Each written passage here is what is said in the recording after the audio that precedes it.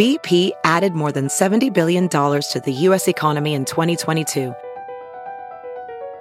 Investments like acquiring America's largest biogas producer, Archaea Energy, and starting up new infrastructure in the Gulf of Mexico. It's and, not or. See what doing both means for energy nationwide at bp.com/investing in America. Have you heard you can listen to your favorite news podcasts ad-free? Good news. With Amazon Music, you have access to the largest catalog of ad-free top podcasts included with your Prime membership. To start listening, download the Amazon Music app for free or go to amazon.com/ad-free news podcasts. That's amazon.com/ad-free news podcasts to catch up on the latest episodes without the ads. Welcome to The Refresh from Insider. I'm Dave Smith. And I'm Rebecca Ibarra. It's Monday, November 28th, and we've got the latest news you need and want to know. Here's the latest.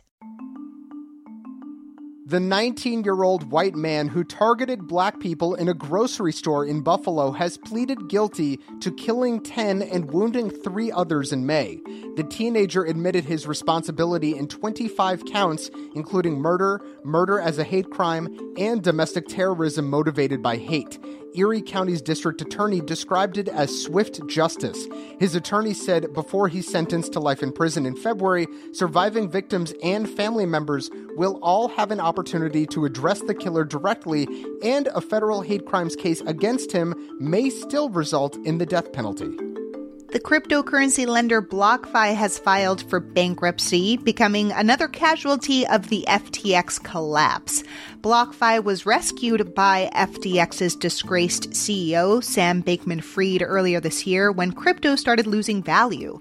But with FTX now in bankruptcy, BlockFi is left without support and needs to restructure. CNBC reports that BlockFi's bankruptcy won't be the end of the FTX ripple effect. FTX involved more than 100 companies and 1 million creditors. In the first few weeks of Elon Musk's total Twitter takeover, Republican members of Congress have seen a major boost in follower counts, while Democrats have seen a decline. That's according to a new analysis from the Washington Post. Republican representatives like Marjorie Taylor Greene and Jim Jordan each gained about 300,000 followers, while Senators Bernie Sanders and Elizabeth Warren each lost about 100,000. The Post says that while the exact reason isn't clear, it could be a sign that more liberal users are fleeing the platform, while conservative users are attracted to Twitter under Musk. With the Georgia runoffs just 1 week away, both parties are trying to win over one group: Asian Americans. Politico is reporting that Democrats and Republicans can't afford to lose any edge when it comes to winning deciding votes.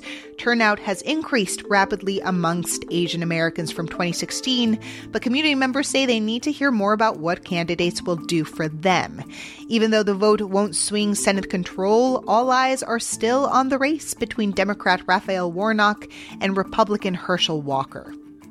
The British are coming! The British are coming! Well, it's not like that, but sort of. Prince William and Kate Middleton are heading to the U.S. this week for the first time in nearly a decade. They're heading to Boston to host a conference and award ceremony focused on solving environmental problems. But the overseas trip is clouded with tensions between Prince William and Prince Harry, whose Netflix docuseries and memoir are about to be released. Both are expected to be critical of the royal family. The brothers are not expected to cross paths during this trip.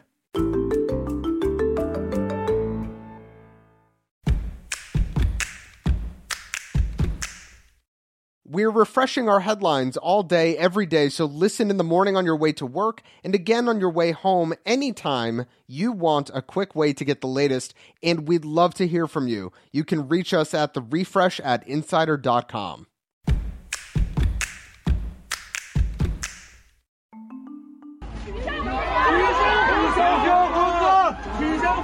This is the sound NBC News captured of protesters in Beijing over the weekend calling for the end of China's strict COVID-0 policies. Anger has boiled over after 10 people locked in their apartments because of the rules died in a fire on Thursday. Now, protests like this are taking place in every major city in China and at about 70 universities. It's an extraordinary show of resistance from citizens fed up with the lockdowns. Many of the demonstrators are holding up blank sheets of paper as a symbol of protest and calling for President Xi Jinping to step down. Regulators in Ireland are fining Meta €265 million for violating the EU's strict policies on data privacy. After launching an investigation last year, the watchdog found that millions of users' personal data, like phone numbers, emails, and birthdays, had been scraped from Facebook. That information was then dumped on an external site for hackers to access. And this is not the first time the Irish agency has fined Meta platforms for similar offenses. In September, Instagram was fined €405 million. In March, Meta was fined €17 million. And last year, WhatsApp was fined €225 million, all for issues related to users' personal information. Here's a story for anyone who dreads mandatory fun time at work. Pizza party, anyone? Zoom happy hour? A man in France says he was fired by a Paris-based company because he wouldn't participate in the company's heavy drinking culture. He said it involved humiliating and intrusive practices, including being obliged to share a bed with a colleague at a weekend seminar. Known only as Monsieur T in court documents, France's highest court ruled he has the right to not be fun at work and shouldn't have been dismissed. If you're paying extra for a signed copy of something, you kind of expect the artist to have actually signed it. But Bob Dylan has apologized to using something called an autopen to inscribe his signature on copies of his new book. Fans paid $600 for the special editions, which included a letter from the publisher confirming the signature's authenticity.